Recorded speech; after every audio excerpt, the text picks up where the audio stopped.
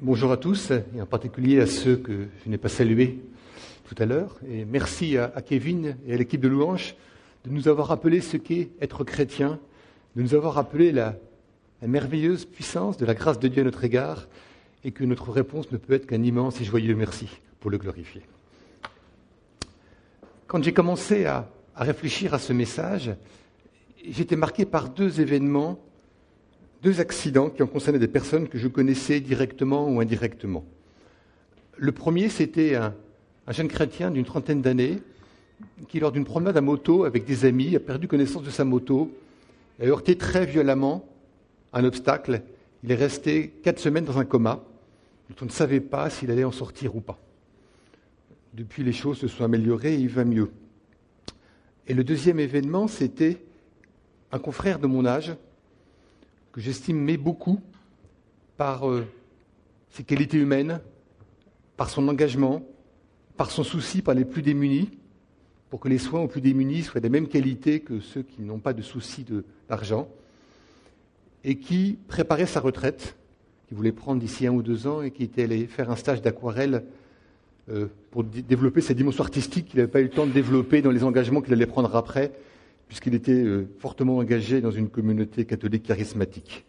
En rentrant d'un stage d'aquarelle, il est tombé sur la route à côté de son vélo. Alors on ne sait pas s'il a eu un malaise, et c'est le malaise qui a entraîné la chute, ou c'est la chute qui a entraîné le malaise. Toujours est-il que quand les secours sont arrivés, il était dans un état catastrophique. Il a été héliporté dans le même hôpital, les mêmes services que le jeune homme dont je parlais tout à l'heure, et c'est là où ça m'a marqué, mais rapidement on s'est aperçu que les dommages cérébraux étaient irrémédiables et qu'il fallait le débrancher. Et je me suis dit que peut-être il y avait une interrogation à avoir dans cette réflexion sur des vies qui peuvent être brutalement arrêtées. Et la semaine dernière, quand je préparais ce message, j'ai appris la mort d'un jeune de 25 ans que je connaissais puisque c'était le fils d'un de nos voisins qui avait fait du scoutisme avec mes enfants, qui a même été pendant 2 ans dans la classe d'une de mes filles. Alors je me suis dit, oui, il faut vraiment parler de cette question. En fait, la mort brutale, la mort subite. On sait que ça peut arriver pour nous, pour nos proches. On le sait quand on est confronté à des événements comme ceux-ci. Et puis après, on oublie. Alors je me suis dit, que nous dit l'Écriture là-dessus? Et j'ai commencé par trouver dans Philippiens, au premier chapitre, versets 9 et 11, ce que je demande dans mes prières, c'est que votre amour augmente de plus en plus en connaissance et en pleine intelligence pour le discernement des choses les meilleures, afin que vous soyez purs et irréprochables pour le jour de Christ, remplis du fruit de justice qui est par Jésus-Christ, à la gloire et la louange de Dieu. Ce qui m'a fait réfléchir, c'est les mots purs et irréprochables. Purs et irréprochables pour que le jour de Christ soit le plus beau jour de notre vie. Avec derrière cette question, est-ce que je suis prêt à me présenter devant Dieu à l'improviste? Est-ce que ma vie est en règle vis-à-vis de Dieu? Est-ce que ma vie en témoigne? Suis-je pur et irréprochable? Cette question, je vous la pose à chacun d'entre vous. Es-tu prêt à te présenter devant le Seigneur à l'improviste? Est-ce que ta vie est en règle avec Dieu? Est-ce que ta vie en témoigne? Es-tu pur et irréprochable? Oui, suis-je prêt à rencontrer mon Dieu? Es-tu prêt à rencontrer ton Dieu? Je vous propose d'ouvrir votre Bible en 1 Pierre, chapitre 4, versets 7 à 11. Mais avant, je vous propose de prier. Notre Dieu, notre Père, nous allons ouvrir ta parole. Alors donne-nous ton esprit pour que nous puissions la lire, la comprendre et après la vivre en toute fidélité à celle que tu veux pour nous. Dans le nom de Jésus. Amen. Donc lecture de l'épître de Pierre. La fin de toute chose est proche. Soyez donc sages et sobres pour vaquer à la prière. Ayant tout, avant tout, ayez les uns pour les autres un ardent amour, car l'amour couvre une multitude de péchés. Exercez l'hospitalité les uns envers les autres, sans murmure, comme de bons dispensateurs des diverses grâces de Dieu, que chacun de vous mette au service des autres, le don qu'il a reçu. Si quelqu'un parle, que ce soit comme en annonçant les oracles de Dieu, si quelqu'un remplit un ministère, qu'il le remplisse selon la force que Dieu communique, afin qu'en toutes choses, Dieu soit glorifié par Jésus-Christ, à qui appartiennent la gloire et la puissance au siècle des siècles. Amen. J'avais la version de la nouvelle édition de Genève. La fin de toutes choses est proche. Quelles que soient ces choses, cela est physiquement et temporellement vrai. Depuis le début du culte, nous nous sommes rapprochés de la fin du culte. Nous nous sommes rapprochés de l'heure du repas. Nous nous sommes rapprochés de tout ce qui nous attend dans les heures, les jours, les mois, les années à venir. En tout cas, je vous le souhaite. Mais en même temps, je me suis rapproché du moment de ma propre mort. Et vous êtes rapprochés, vous aussi, du moment de votre propre mort. Et cela, personne n'y peut rien. Alors certes, on peut essayer de faire avec. Et certains se sont triturés les méninges, et je pense à un philosophe grec qui s'appelle Zénon d'Élée, et qui a parlé d'un paradoxe d'Achille et la tortue. Alors, je ne sais pas si vous connaissez le paradoxe d'Achille et la tortue. Vous avez Achille qui est en un point A, et la tortue qui est en un point B, et la tortue se met à avancer, et Achille se dit « je vais rattraper la tortue ». Et le philosophe nous dit que ce n'est pas possible. Pourquoi ? Parce que quand Achille va arriver au point B, la tortue sera au point C. Et quand Achille va arriver au point C, la tortue sera au point D, et ainsi de suite. Et il a dit, donc, Achille ne pourra jamais rattraper la tortue. Alors bien sûr que ce n'est pas vrai, mais il a dit, voilà, en raisonnant comme ça, on peut différer l'arrivée des choses. Et on peut se dire, pour la mort, c'est vrai, je vais mourir, mais avant de mourir, j'ai tout le temps qu'il faut avant d'arriver à la mort. Et l'autre possibilité, c'est faire comme a dit le grand écrivain Stendhal, qui a dit, puisque la mort est inévitable, oublions-la. Alors, c'est la politique de l'autruche, ça. Mais entre la tortue et l'autruche, je pense que la question de la mort brutale, mérite une autre réflexion. Au fond, on sait bien qu'on va tous mourir, que la fin de notre vie va approcher, et c'est même la seule certitude partagée par tous les humains vivants. Et c'est la seule certitude qu'ont eu tous les gens qui nous ont précédés, à savoir qu'un jour, ils allaient mourir. Alors certes, quand on prend l'épître de Pierre, on peut se dire qu'il écrivait à un moment particulier. Les premiers chrétiens étaient persuadés que le retour de Jésus était imminent.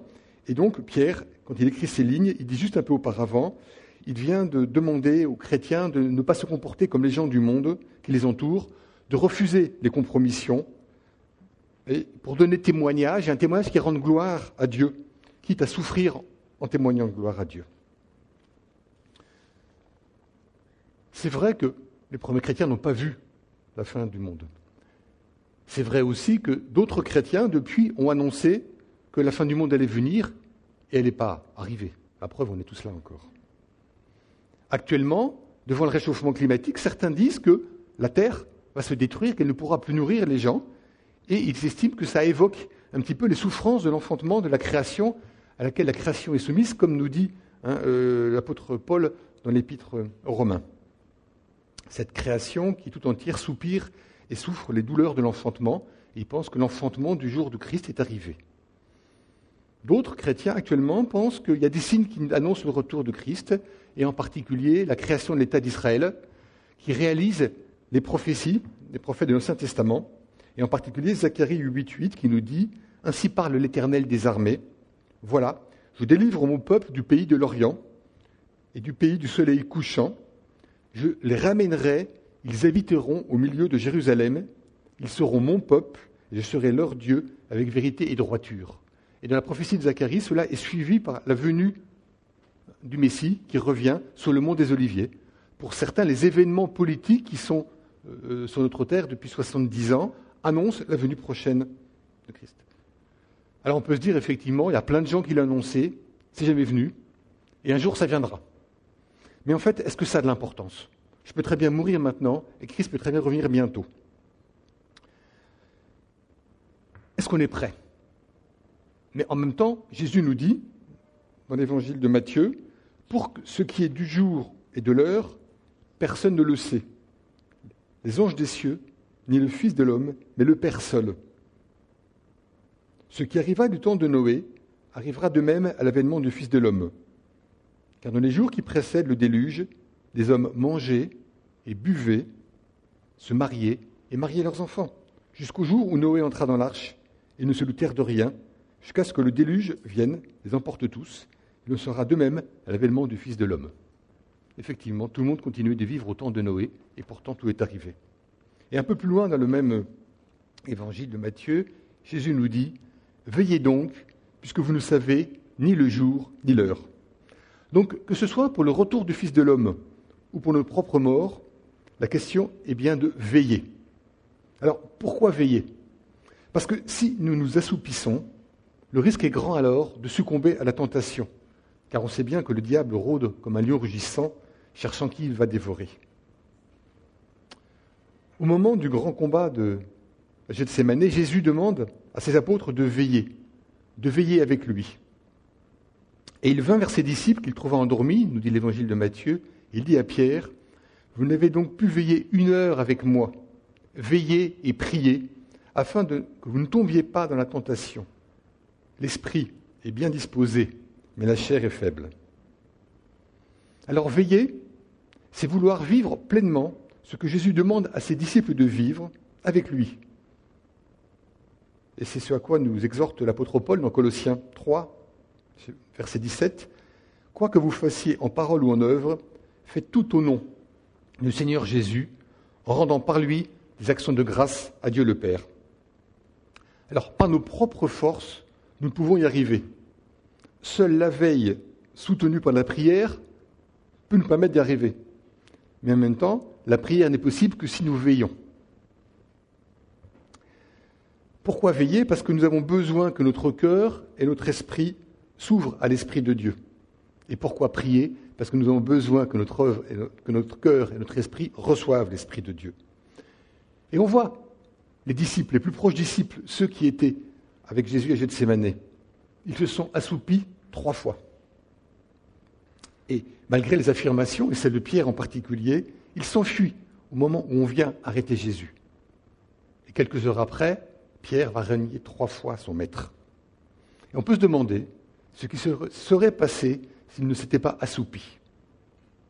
Et pourtant, quelques années plus tard, sous l'action de l'Esprit, c'est ce même Pierre, celui qui avait promis qu'il suivrait Jésus jusqu'au bout, celui qui 3 fois s'était endormi, celui qui 3 fois avait renié Jésus, écrit « La fin de toute chose est proche, soyez donc sages et sobres pour vaquer à la prière. » Alors qui suis-je ?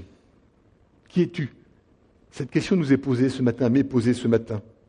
Est-ce que je suis Pierre qui 3 fois est assoupi et 3 fois renie son Seigneur ? Moi, je me pose la question, combien de fois cette semaine ai-je renié Christ ? Suis-je Pierre, au contraire, qui écrit l'épître et nous demande de veiller et de prier ? Face à la mort possible, qui peut surgir n'importe quand, et j'ai aucune certitude de finir ce message, face à l'attente du retour de Christ, suis-je comme les disciples dans le confort du monde actuel ?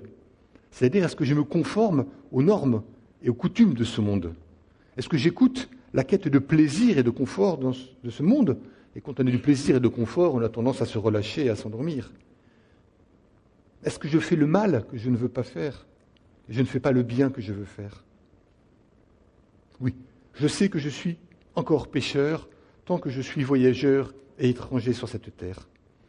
Mes mains sont sales du mal qui est encore dans mon cœur et que ce cœur demande de faire. Est-ce ainsi que je prépare à rencontrer le Seigneur ? Est-ce ainsi que je suis digne de son sacrifice pour moi sur la croix ? Est-ce ainsi que je suis sel et lumière pour ceux qui n'ont pas reçu l'Évangile ? La fin de toute chose est proche. Et face à la plus belle, mais aussi potentiellement la plus terrible des situations que je peux rencontrer, c'est-à-dire mon face-à-face avec Dieu, je dois me préparer. Je dois rester lucide, car si nous disons que nous n'avons pas péché, nous nous séduisons nous-mêmes, et la vérité n'est point en nous, nous dit la première épître de Jean. Donc je dois sans cesse, en fait, prévenir, traquer, confesser mes péchés, parce que je sais que si nous confessons nos péchés, Dieu qui est fidèle et juste, pour nous les pardonner et pour nous purifier de toute iniquité. Rencontre avec Dieu, dont je ne sais quand elle va surgir. Et en même temps, il faut être prêt, ce que je vous explique depuis tout à l'heure, pour qu'on puisse le vivre, et en même temps, être patient. Parce que Jacques, dans son épître, nous dit « Soyez donc patients, frères, jusqu'à l'avènement du Seigneur. Voici le laboureur attend le précieux fruit de la terre, prenant patience à son égard, jusqu'à ce qu'il ait reçu les pluies de la première et de l'arrière-saison. Vous aussi, s'adresse à nous, soyez patients, affermissez vos cœurs, car l'avènement du Seigneur est proche. » La patience, rappelons-nous, c'est un fruit de l'esprit. Être prêt et patient. Être prêt chaque jour, chaque instant, quelque part, est inhumain. Et seul l'Éternel peut nous y aider. C'est ce que nous dit l'apôtre. La fin de toute chose est proche. Soyez sages et sobres pour vaquer à la prière. Soyez donc sages et sobres. Le donc est essentiel, qui nous prouve bien que les deux phrases sont liées. La fin de toute chose est proche et soyez sages et sobres. Les mots sages et sobres veulent dire que je dois m'éloigner du monde. Je dois transfigurer mon intelligence pour ne pas me conformer aux normes du monde présent. Je dois refuser la sagesse du monde et rechercher la sagesse de Dieu à travers la connaissance et la compréhension de sa parole. Jacques nous dit un peu plus loin dans l'épître, « Lequel d'entre vous est sage et intelligent, qu'il montre ses œuvres par une bonne conduite, avec la douceur de la sagesse. » Belle expression, la douceur de la sagesse. « Mais si vous avez dans votre cœur un zèle amer et un esprit de dispute, ne vous glorifiez pas et ne mentez pas contre la vérité. Cette sagesse n'est point celle qui vient d'en haut, elle est terrestre, elle est charnelle, elle est diabolique. Car là où il y a un zèle amer et un esprit de dispute, il y a du désordre et toutes sortes de mauvaises actions. » Et l'apôtre nous dit, la sagesse d'en haut est premièrement pure, ensuite pacifique, modérée, conciliante, pleine de miséricorde et de bons fruits, exempte de duplicité. Ces mots sont absolument merveilleux, je trouve. Pure, pacifique, modérée, conciliante, pleine de miséricorde et de bons fruits, exempte de duplicité, d'hypocrisie. Et c'est opposé à la sagesse du monde, qui est amertume, dispute, mensonge, que l'apôtre qualifie de diabolique, nous rappelant ainsi que le maître actuel du monde, dans l'attente du retour en gloire de Jésus, c'est bien le diable. Quand je vois les qualificatifs de la sagesse, ça m'évoque tout de suite les caractéristiques du fruit de l'esprit, la paix, la bonté, la patience, la douceur, la maîtrise de soi. Je n'ai pas tous retenu parce que ça s'adaptait plus à la sagesse. Sans cette sagesse qui vient d'en haut, pas de préparation pour notre rencontre avec Dieu. Et rappelons-nous ce que nous dit le psaume 110, la crainte de Dieu est le commencement de la sagesse. Mais attention, la quête de la sagesse n'est pas spécifique aux chrétiens. Dans toute l'histoire de l'humanité, il y a eu cette quête de la sagesse. On en a même fait une science. Et vous savez ce que veut dire le mot philosophie ? Ça veut dire l'amour de la sagesse. Donc on peut aimer la sagesse, mais la sagesse terrestre. Alors juste une remarque, certains disent que philosophie, au lieu de signifier amour de la sagesse, peut signifier sagesse de l'amour. Et je crois que c'est une définition qui peut être intéressante. Quoi qu'il en soit, c'est bien la sagesse, l'opposition entre la sagesse d'en haut et la sagesse du monde dont il est question ici. C'est pour cela qu'à côté de la sagesse, l'apôtre Pierre nous parle de sobriété. Alors, être sobre, c'est refuser tout ce qui dans le monde nous détourne de Dieu. C'est refuser ce qui est excessif et donc dangereux. C'est être dans la maîtrise de ses pulsions, de ses désirs. C'est être tempéré et modéré. Et d'ailleurs, la sobriété est une des caractéristiques que l'apôtre Paul demande pour les anciens et pour les responsables de l'Église, des églises, dans les épîtres à Tite et à Timothée. Être sobre, c'est donc au plan spirituel refuser d'être sous l'influence du monde et de se conformer, comme nous dit Pierre un peu plus haut dans l'épître que nous étudions aujourd'hui. C'est pourquoi saignez les reins de votre entendement, soyez sobres, ayez une entière espérance dans la grâce qui vous sera apportée lorsque Jésus paraîtra. Comme des enfants obéissants, ne vous conformez pas aux convoitises que vous aviez autrefois quand vous étiez dans l'ignorance. C'est un peu ce qu'on disait dans Colossiens aussi tout à l'heure. Sage et sobre pour prier. Parce qu'il faut être sage et sobre pour vaquer à la prière. Donc il y a aussi une finalité. Prier pour recevoir l'esprit et résister au monde. On voit donc l'intrication entre les deux démarches.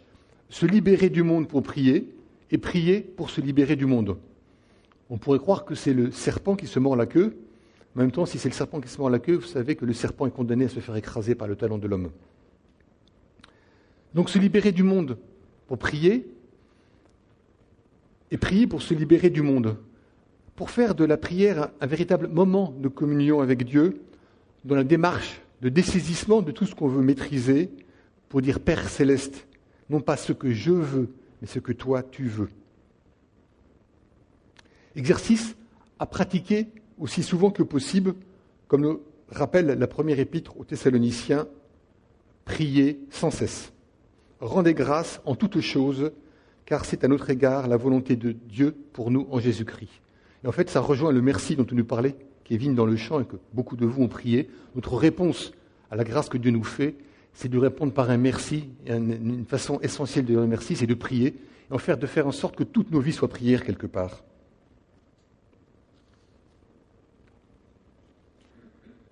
Se libérer du monde pour prier et se libérer du monde pour lutter.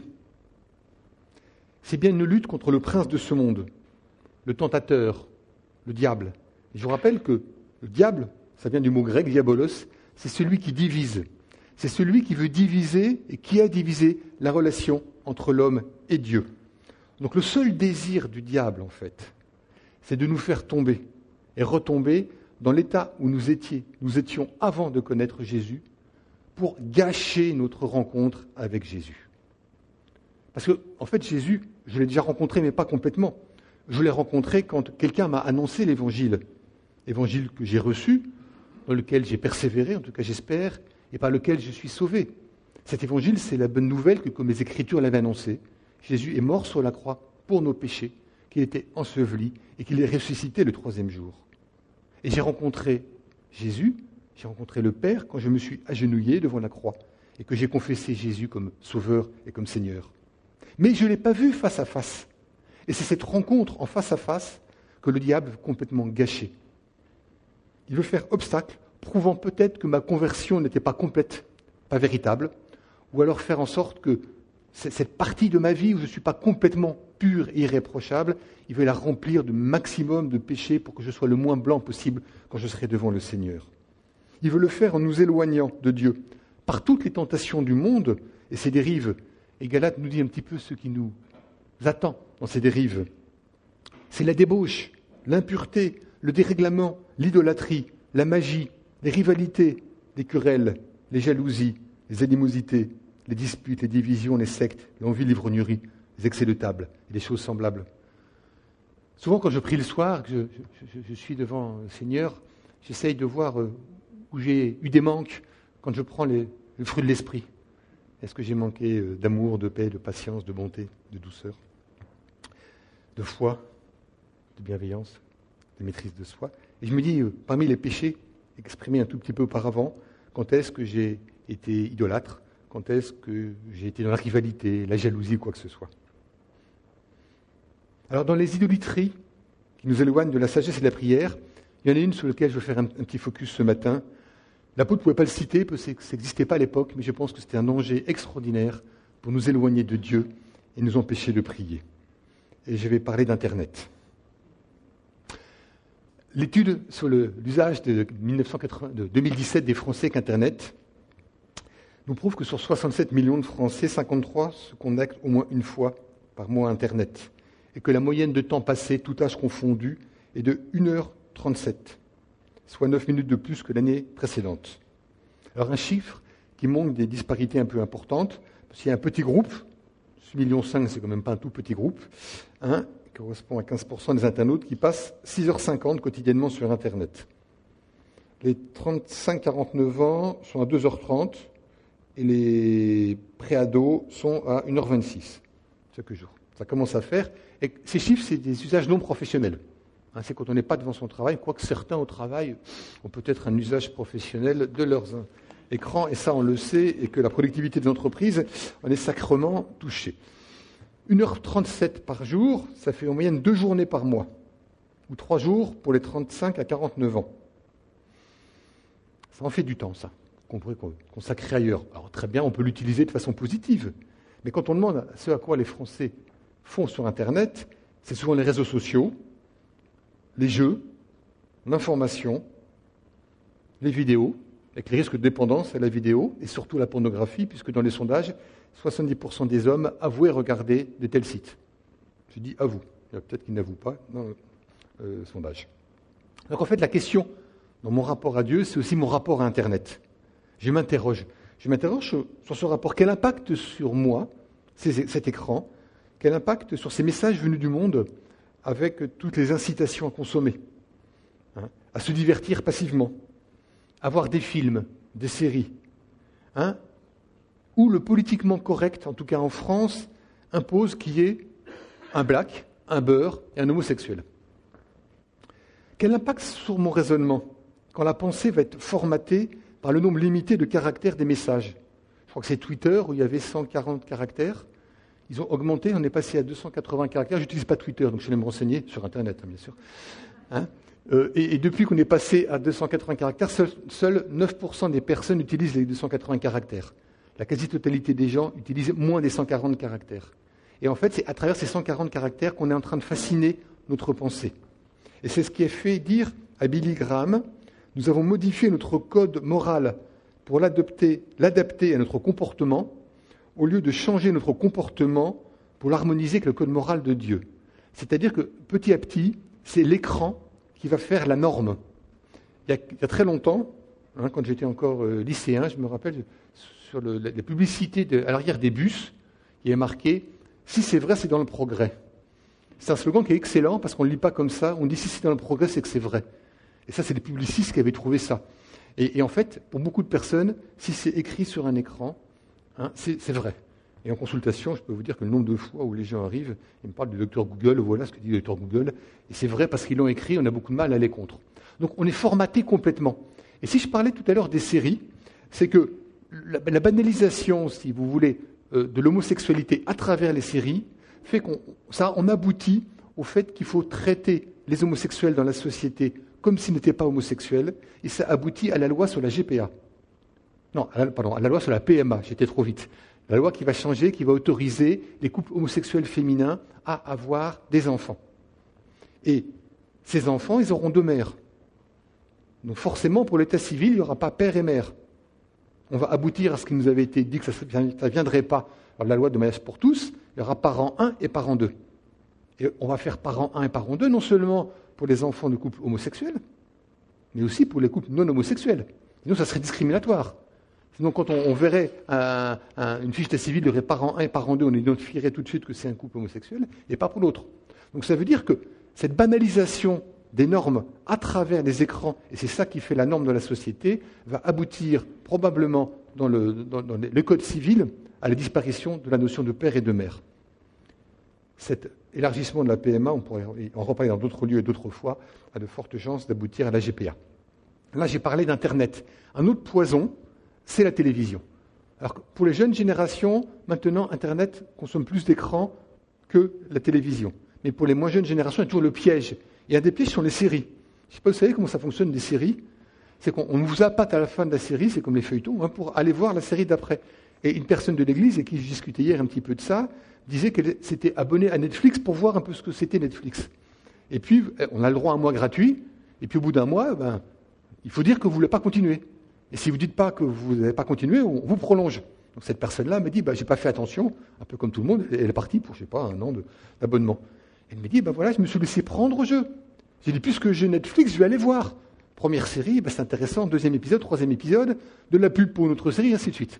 Donc vous voyez un petit peu ici, est-ce que ces écrans ne touchent pas à l'indépendance que j'ai en termes de réflexion dans ce qui constitue mon être actuel et ce qui continue ma sagesse? Et à travers cette réflexion sur l'envahissement des écrans, c'est quelque part la réflexion que j'ai sur le temps que je prends pour lire la parole et pour prier sur la parole. Et donc, je suis persuadé que Internet et la télévision nous éloignent du temps de prière et de parole, et donc quelque part, nous éloignent de Dieu. Et donc quelque part, Internet et la télévision sont comme le diable, c'est un outil du diable pour nous faire gâcher notre rencontre avec Dieu. Alors, conscient de ce risque de contamination du monde à l'époque. Il n'y a pas ces modes de technique que je viens de parler, mais il y en avait d'autres. L'apôtre nous donne une des solutions pour y arriver, c'est-à-dire que c'est une vie véritablement fraternelle en Église.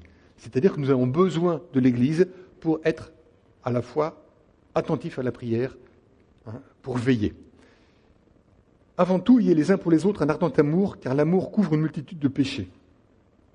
Jésus a dit à ses disciples, « À ceux-ci tous connaîtront que vous êtes mes disciples, si vous avez de l'amour les uns pour les autres. » C'est cet amour fraternel entre les disciples du Christ qui donne visibilité pour le monde à l'Église corps du Christ. Mais elle donne aussi visibilité à chaque croyant de la force de l'Église à travers cette Église corps du Christ. Cet amour, il doit être ardent et sans faille. Il doit être à l'image de l'amour que le Père a eu pour le monde, en nous envoyant son Fils, et à l'amour que le Fils a eu pour l'humanité, pour chacun d'entre nous, en mourant pour nous sur la croix et le pardon de nos péchés. Cet amour, il est tellement puissant et authentique, presque inhumain, il ne peut venir que de Dieu, car il ne me fait voir que ce qui est bon et louable chez les autres, et qui me fait oublier ce qui n'est pas bon. Cet amour couvre une multitude de péchés. Donc, si la fin de toute chose est proche, ma propre mort ou la rencontre lors du jour de Christ, l'Église doit être pour chaque croyant un outil pour l'aider à lutter contre la tentation du monde. Si à un moment donné je sens que j'ai du mal, je dois pouvoir m'appuyer sur les frères et sœurs de l'Église pour résister, pour confesser mes péchés, mes tentations, mes prisons, pour m'en libérer et pour retourner à la prière. L'Église, elle doit être signe, elle doit être prête à veiller. C'est ce que nous dit le prophète Isaïe sur les remparts de Jérusalem. J'ai posté des veilleurs de jour et de nuit, jamais ils ne se tairont. Oui, quand on est veilleur de l'Église, on ne doit jamais se taire. Pour ne pas être pris de court, comme les vierges folles. Veiller jour et nuit, c'est être sentinelle, à l'image de la parole de l'Éternel à travers Jérémie. Et toi, fils d'homme, je t'ai établi comme sentinelle sur la maison d'Israël. Et nous, sur quoi sommes-nous sentinelles ? Est-ce que nous sommes sentinelles ? C'est-à-dire que nous veillons et nous prions pour notre église de l'EPEVC. Est-ce que nous veillons et nous prions pour la ville de Villeurbanne ou pour la ville où nous habitons ? Parce que l'église corps du Christ doit être attentive à ses membres pour les aider à lutter contre les influences du monde et se préparer à la belle rencontre, mais elle doit aussi annoncer au monde l'Évangile. On ne va pas simplement se dire « je prépare ma propre rencontre avec le Seigneur ». J'ai aussi la mission de toutes les nations faites des disciples à annoncer et rappeler que quiconque invoquera le nom du Seigneur sera sauvé. Le message de l'Évangile est simple. C'est quoi l'Évangile ? C'est quoi l'être chrétien ? Tu nous disais, Kevin, ce matin. C'est invoquer le nom du Seigneur, mais pas n'importe quel Seigneur, le Seigneur que nous révèle la Bible. Donc vivre pleinement l'Évangile, comme dit Pierre, c'est exercer l'hospitalité les uns vers les autres. Et cette hospitalité, en fait, aimer les autres, c'est déjà exercer l'hospitalité. Parce que je reçois l'autre tel qu'il est. Je le reçois avec qui je suis tel qu'il est, mais avec un regard d'amour. Si je sais qu'en face, la personne reçoit ce regard d'amour, elle répondra par un regard d'amour. Alors après, il y aurait plusieurs messages pour développer tous les aspects de la vie chrétienne qui sont énoncés par Pierre ici, que chacun soit bon dispensateur des grâces que Dieu a données. Oui, on a une responsabilité. Cette responsabilité, elle est pour l'Église et elle est pour le monde. Il faut que nous soyons visibles, et pour être visibles, nous soyons donc des imitateurs de Dieu, comme nous dit Paul aux Éphésiens. Matthieu nous dit, la parole de Jésus, soyez parfaits comme votre Père Céleste est parfait. Quel défi, être parfait avant de se présenter devant le Père Céleste. Tout seul, nous ne pouvons pas, mais Jésus nous donne la réponse. En vérité, je vous le déclare, le Fils ne peut rien faire de lui-même, il ne fait que ce qu'il voit faire au Père, car tout ce que le Père fait, le Fils le fait aussi parallèlement. Nous avons un médiateur, qu'à notre tour nous devons imiter, comme lui-même a imité le Père, et c'est par lui et en son nom que toutes choses seront glorifiées, comme le dit l'apôtre. Alors, je ne sais si dans la salle il y a des gens qui ne connaissent pas Jésus, pour qui l'esprit du monde, la mode du monde, la pensée du monde est leur boussole essentielle pour vivre, parce qu'ils n'en ont pas d'autre. Alors, si c'est le cas, je ne sais pas s'il y en a ici, et que ce que nous avons partagé ce matin les interroge ou les questionne, vous pouvez toujours demander des précisions à votre voisin ou demander à voir un des responsables de l'Église qui pourra dialoguer avec vous.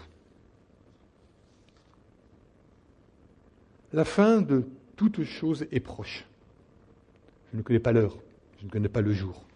Il nous faut donc constamment tout faire pour être purs et irréprochables. Alors purs et irréprochables, non pas pour être sauvés, mais pour montrer que nous sommes sauvés par la mort de Jésus sur la croix, que nous sommes sauvés par la seule grâce et que nous sommes conscients que nous devons répondre à cette grâce que Dieu a fait pour nous. Et nous voulons tout faire pour être dignes de cette grâce, pour que notre Église soit réellement lumière là où elle est, que ce soit l'Église de Villeurbanne ici ou l'Église Corps de Christ à travers le monde entier. Nous devons nous rendre prêts pour être capables de rencontrer sans baisser les yeux si possible notre Dieu dans un face-à-face. Il nous faut, comme nous le dit l'épître de Pierre que nous avons lu, être actifs et authentiques pour se conforter les uns les autres dans l'amour fraternel et pour annoncer l'Évangile au monde. Il nous faut être sages et sobres et refuser la contagion du monde afin que notre prière soit rencontre aussi fréquemment que possible.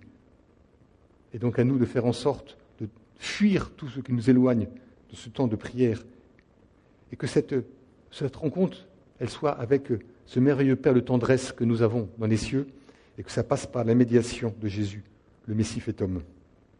Pour confesser nos péchés, parce que nous savons chaque fois qu'il va nous pardonner, et pour demander chaque fois l'aide de l'Esprit. Mais pour prier, il faut veiller. Et donc veillons donc pour répondre à cette question. Suis-je prêt à me présenter devant le Seigneur à l'improviste ? Es-tu prêt à te présenter devant le Seigneur à l'improviste ? Oui, la fin de toute chose est proche. Alors prions.